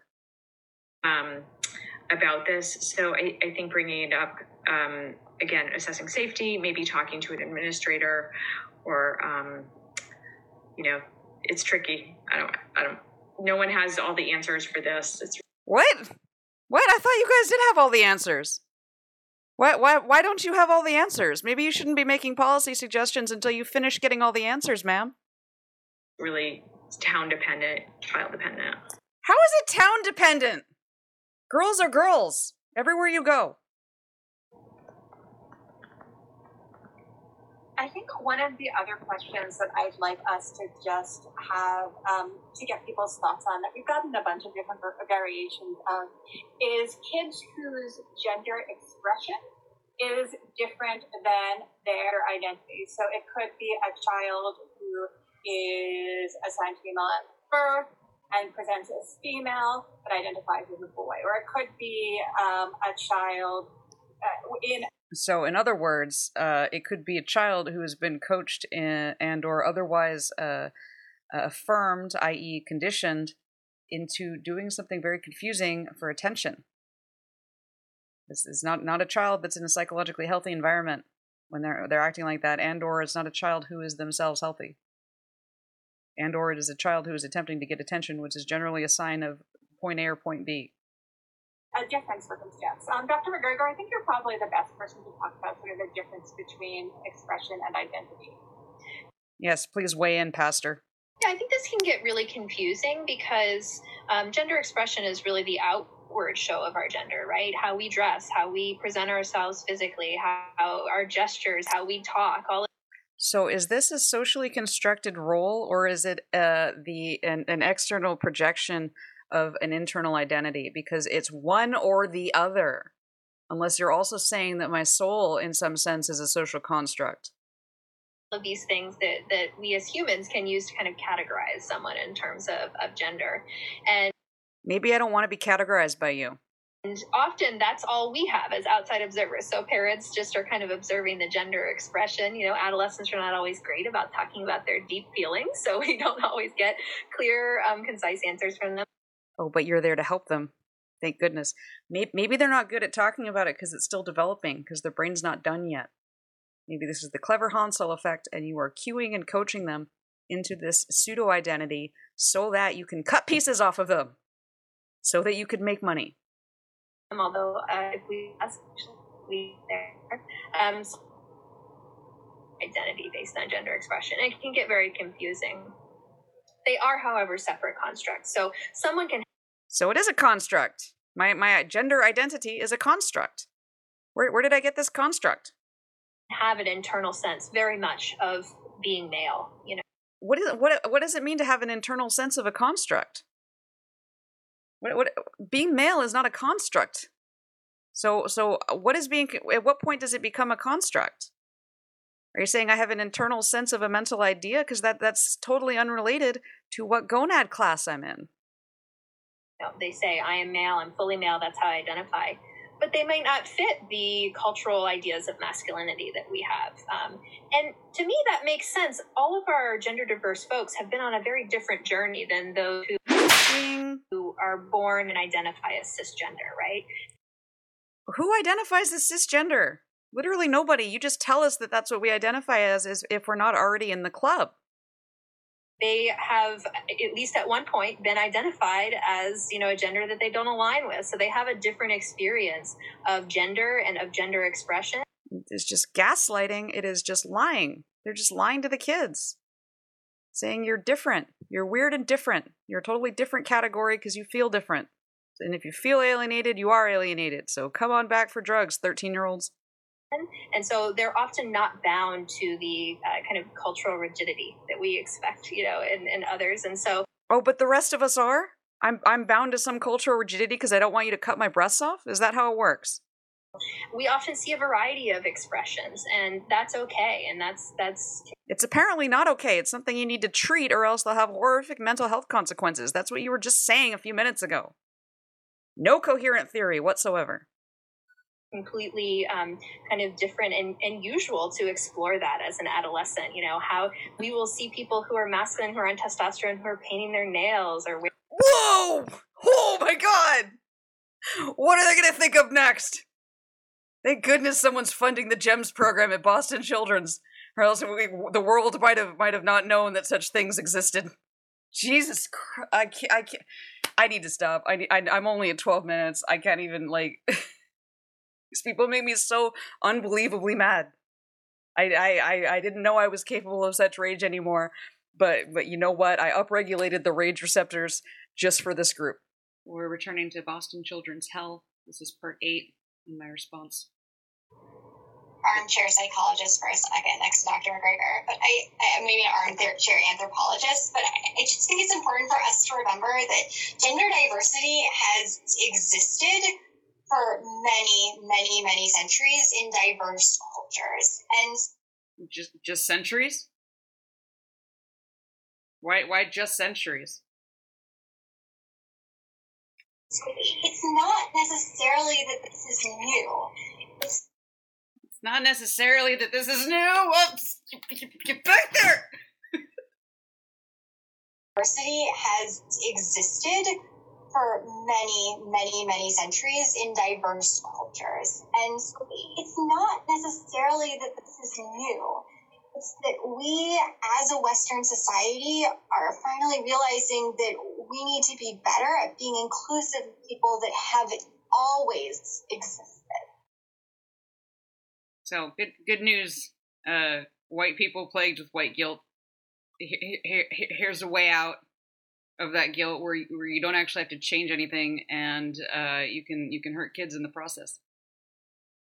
Nothing economically actually has to change, but you can feel like you have grown as a culture. So you'll notice that white culture starts and ends at the top. in this person's a transformative religious experience. And I think when we think about it that way, it makes it a lot easier for us to step back and say it's not that trans people necessarily have barriers to success in life or that they're going to struggle more than others. It's that we built this system that's made it harder for them to live. Did you build the system where they went through an unaffirming puberty if you did nothing? When did you build that system, Boston Children's? Was it in the beginning? And breathe. And so all that we're doing here is trying to create a system that's inclusive of everyone. They're trying to play God. Of every gender. Does anyone else have anything that they feel like they want to bring up? If not, I want to just bring up one question that we got in advance that I think it was a really great question from a young person, and I think it's important that we talked about. So we had this great question: what does it mean to feel like a girl when you present gender typically boy and are not uncomfortable with your body?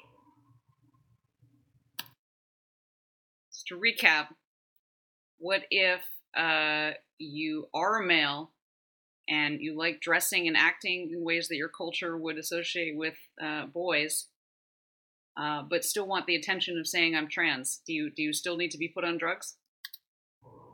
Dr. McGregor, Dr. Carswell, I feel like these are you questions. I think it's hard to say because it's so individual, right? I mean, I think... Is it? How individual? It seems like a pretty one-size-fits-all solution here. Or we just got to get them on the drugs and stunt the brain development, or else. That, like I was saying, you can present any way that you want, but you can still have such a firm assertion of who you are. But you also can feel differently depending on the day. You can go through a journey. You can. That's the ticket. If you join the church, the rules are different, and you get a lot more leeway in how you feel and how you talk. And it doesn't have to make sense, but you are freed from the constant harassment of perceived heresy. If you're flying the trans flag, it doesn't matter how wrong you are, people will give you a pass. And they will praise you no matter what you say and do. It's pretty great. Whereas if you're outside of the club, then you're a cisgender, and you don't know anything. And you obviously only identify with how the culture sees people of your sex. Feel, like sometimes I'm more girl than other times, and that's okay. I would still like some more elaboration on what that means. My suggestion is always to get support if you have questions about your own journey or how that's kind of manifesting. Is this normal, or what? It's not normal. That's the idea, right? It's why they come to you. What am I not thinking of that maybe I could do to help myself feel more comfortable? And that's really the most important question for these people: is what can we do right now to experience a delta of change of comfort? It is a very, very consumerist, capitalist, me, gimme, right now kind of mindset that appeals to teenagers. It is about placating their temporary, immediate emotional distress at literally any cost. Literally any cost, including your actual grandchildren and your child's experience of their own body. Support can look like there's a lot of GSAs, there's supportive clubs at school, there's supportive adults and sports teams and at school and in other activities. Just pick an adult and bring up how you feel about your sex and your genitals and just talk about it. There's certainly therapists if that's something that someone end of the list. Is open to and is able to find a good fit, but it's really unlikely to find a good fit for a therapist. Ask your softball coach. Much more likely to get a good fit there. We really want you to have support on that unique journey, and sometimes the reality is we have to sit in a gray area of, well, I don't know, we're going to have to walk this road for a little bit longer before we know what that's like. But I thought we'd give them drugs at 8. It's very normal to have a lot of questions about what this means for me and whether or not, this is who I am and what are the possibilities here. And so I think finding... Do you get the vibe that she keeps talking until you look like you've heard enough and not until she's done talking? Support about that is my biggest recommendation, and then just giving it time, because it's different for every person, and you might find that over time your gender expression might shift a little bit, or your gender identity might shift a little bit, and so we need to drug 8-year-olds. Why? And that's okay. There's often a journey to find your true authentic self. Wonderful.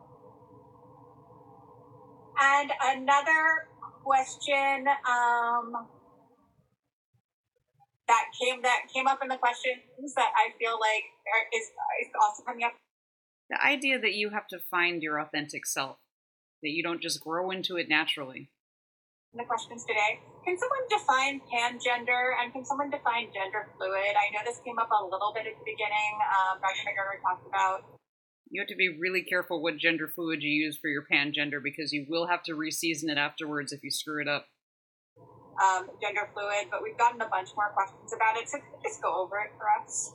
Yeah, I can go over it again. So gender fluid is the idea that literally your gender is fluid. So that can mean that day to day you have a different gender identity. So for instance, we've had patients who've come in and they wear a pronoun button. So today my pronouns are she, her, for instance. A person with aphasia will not be helped by a pronoun button if they also cannot read pronouns. Maybe tomorrow I'm feeling more non-binary. And yes, some people with aphasia specifically cannot read pronouns. It's a thing.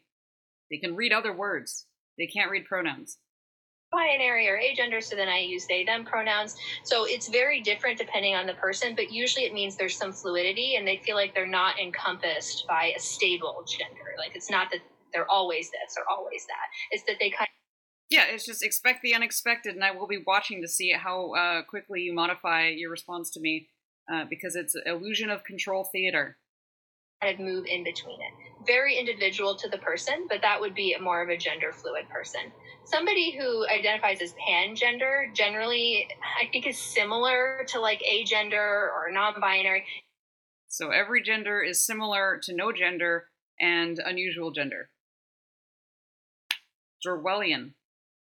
It's truly outside, of the binary, like kind of identifying as all. And once again, the concept of agender is being situated somewhere. It's being given a location. How can a lack have a location? All genders or no genders. I mean, it's very specific to the person, which is why I always recommend you ask what that term means to that person.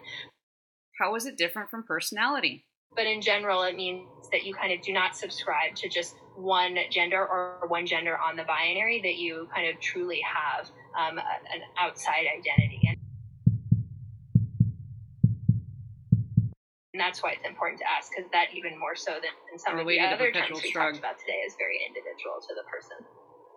Yeah, so many terms with respect to gender and with respect to sexuality have different meanings for if it's not clear, the shrug means I know that I'm full of it right now.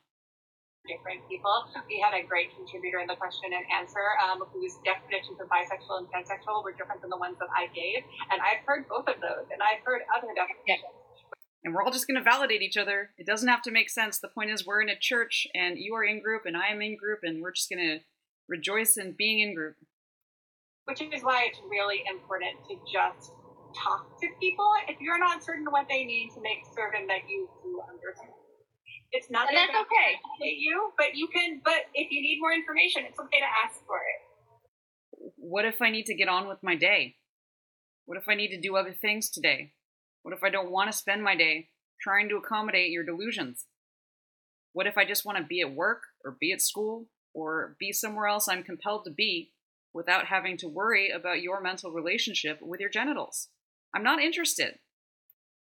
It's okay to ask, and we're constantly learning, right? And we do this day in, day out. So it's okay to have some humility of just knowing, okay, I don't know all these terms, and have some humility about not knowing whether the 8-year-old is going to change their mind in the future.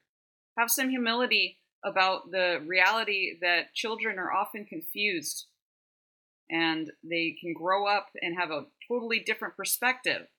Don't talk about humility when you are robbing children of sexual function based on a fantasy. That's okay. I'm going to ask or do my own research. There's a lot of resources that we'll hand out, but Gender Spectrum is a good example of, has some good term lists, and there's certainly resources as well if you don't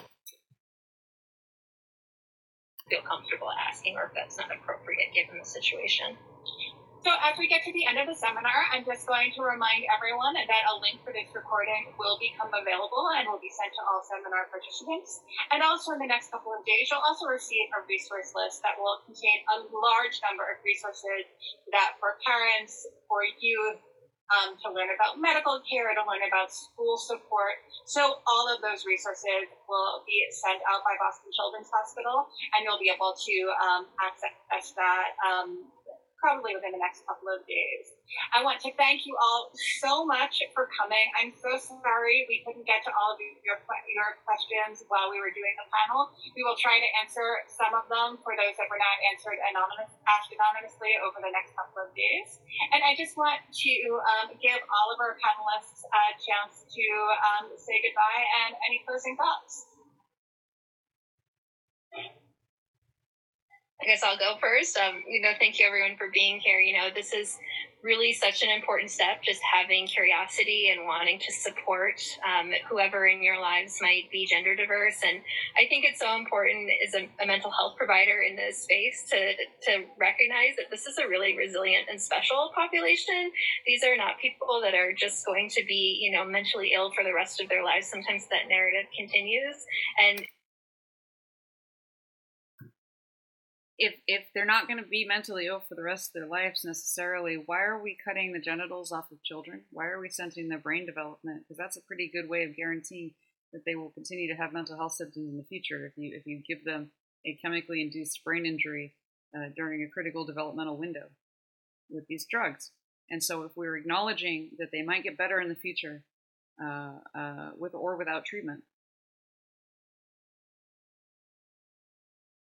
they know that they shouldn't be doing this. They belong in prison. Support for them and allowing them just to blossom and be who they are is really... Yes, allow them to blossom. Do you think that you're allowing them to blossom when you prevent them from blossoming, ma'am? Is that really how your mind works?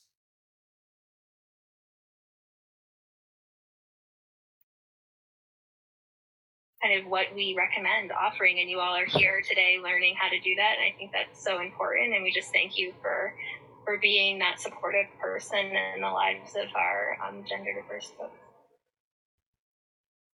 Slimy. She is a salesman. She wants you to really believe that this is the car for you. This car is on fire. I just want to say same thing. Thank you all for being here. I think this is great.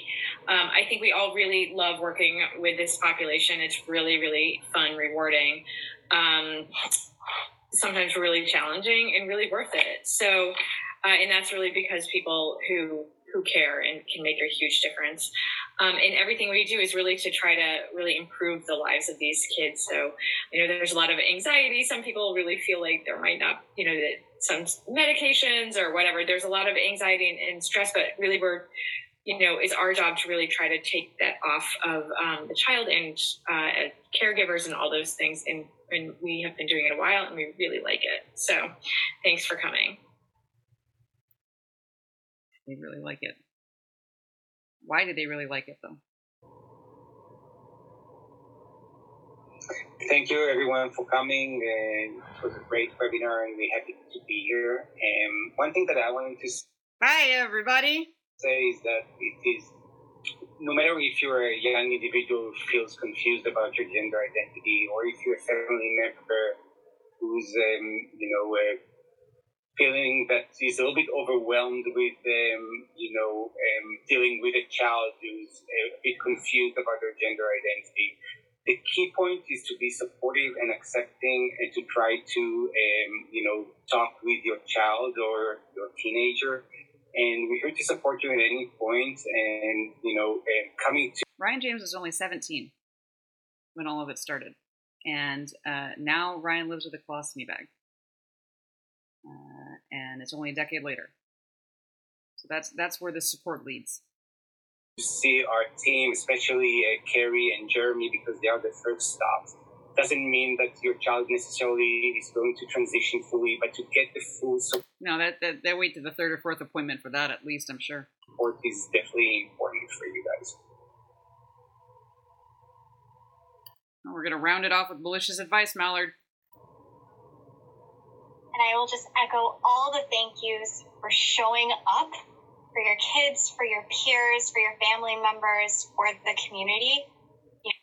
They want to invert your family's members. You know, allyship is so important at every single level, and it is an active verb. And you being here Who are we fighting against, Mallard? and learning and taking this back and making change in your own communities is just another step forward towards making this world a far better place for everyone. Don't follow the duck just because you impressed upon it when you were a duckling. She's bad news. Regardless of gender. Thank you all for coming, and we hope to see some of you at future webinars. The ones we don't want to see, you know who you are.